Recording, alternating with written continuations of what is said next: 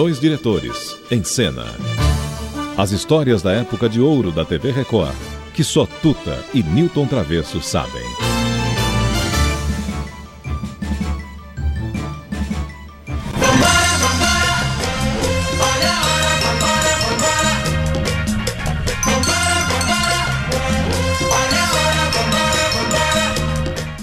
Alô, amigos, não se assustem, não é o Jornal da Manhã e nós não estamos indo embora, nós estamos chegando. Alô, eu e Travesso chegando, vamos, a rádio é a mesma, é a Jovem Pan. Mas a gente pode lembrar aqui um bom momento aí do nosso arquivo, olha, achar o que nós achamos hoje, estreia do programa A Praça é Nossa, com Carlos Alberto de Nóbrega. No SBT, né? Foi no SBT. E levar quem? O Silvio Santos, que não gosta de aparecer, não vai a nenhum programa. Não gosta de falar. Não gosta de... Não, falar sim, particularmente. Putz, né? É uma metralha, falar né? No ar ele fala bem. É uma metralha.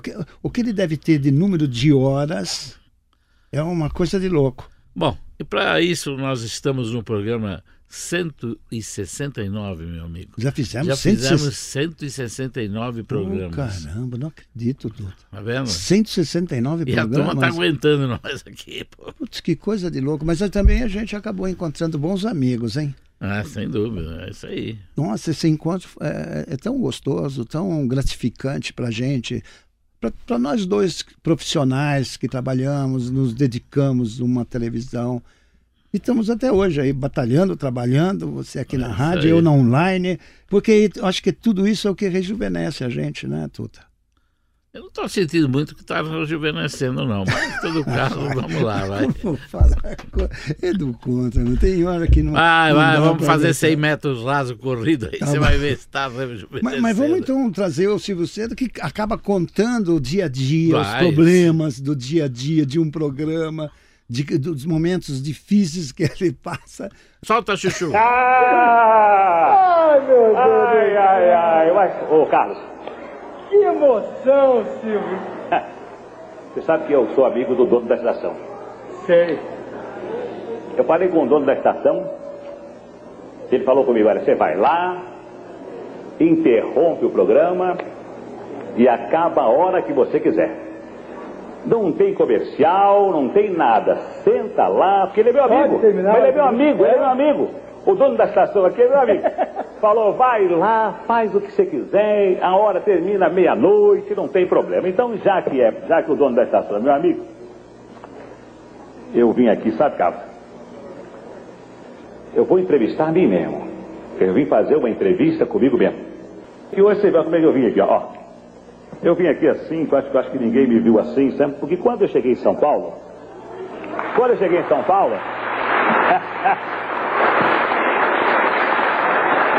vim para São Paulo, sabe, Carlos? Cheguei em São Paulo aqui, eu usava blusão também, né? Parava na rua, comia melancia, comprava aquelas melancia, como lá no Rio, né? Melancia. Comia pedaço de abacaxi, comprava tangerina, comia pastel na pastelaria, ficava parado ali no Jeca, lá na São João, Pipiranga, vendo as mulheres passar. Como eu ficava na Cinelândia, lá no Odeon, esquina do Império, que tinha o Odeon, lá e tem a Cinelândia, aquela livraria, agora não sei se tem mais Império, Cinema Império, lembra? Ficava lá e tal, assim de manga de camisa. Só que a camisa não era assim boa de seda, não, era uma camisa mais barata. Mas agora eu não posso mais fazer isso. Agora aqui em São Paulo, eu não posso fazer. Então, quando eu quero comer cachorro quente, ou andar assim com essa roupa, eu vou para Nova York, tem umas barraquinhas de cachorro quente lá, vendendo na rua, em cada esquina. Quando é frio, tem umas castanhas lá que são assadas na brasa, né? Aí tem também uns negócios gregos lá que eles chamam, que é surubuco, que tem que a gente come lá, como se fosse churrasquinho. Aí eu sento na Quinta Avenida lá, também olho uma mulher passar, eu vou no cinema, os caras falam, cuidado, olha que aqui em Nova York eles vão te roubar.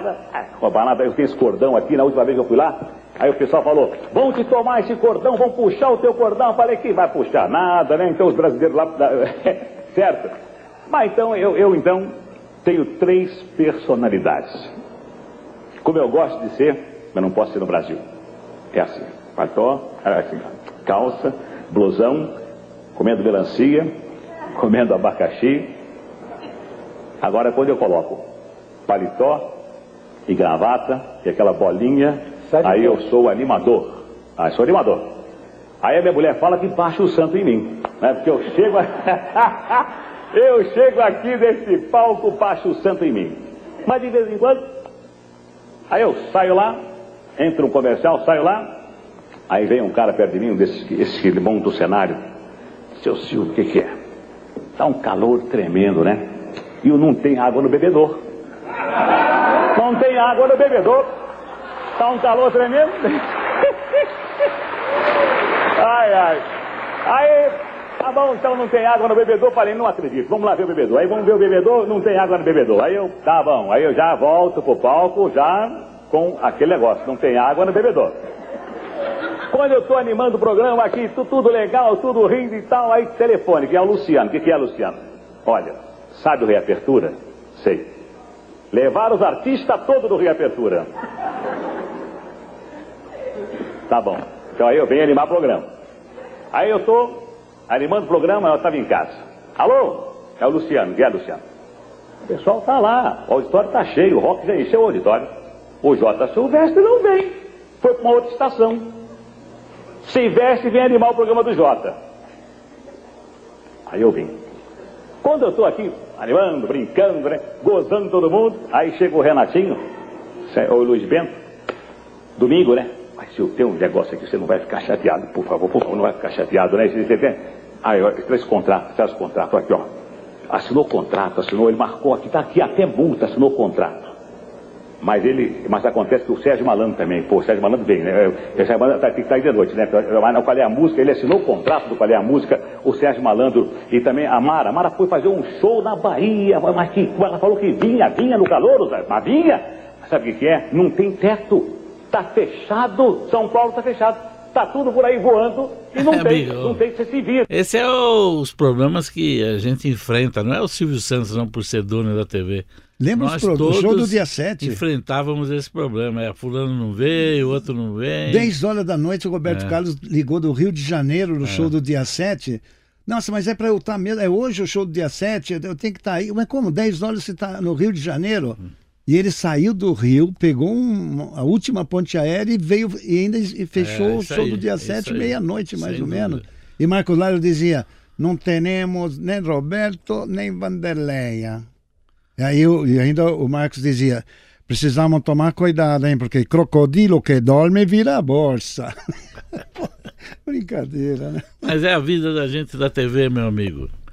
É a história que o Silvio acabou de contar, inaugurando a Praça da Alegria, onde ele disse que ele mesmo se entrevistou.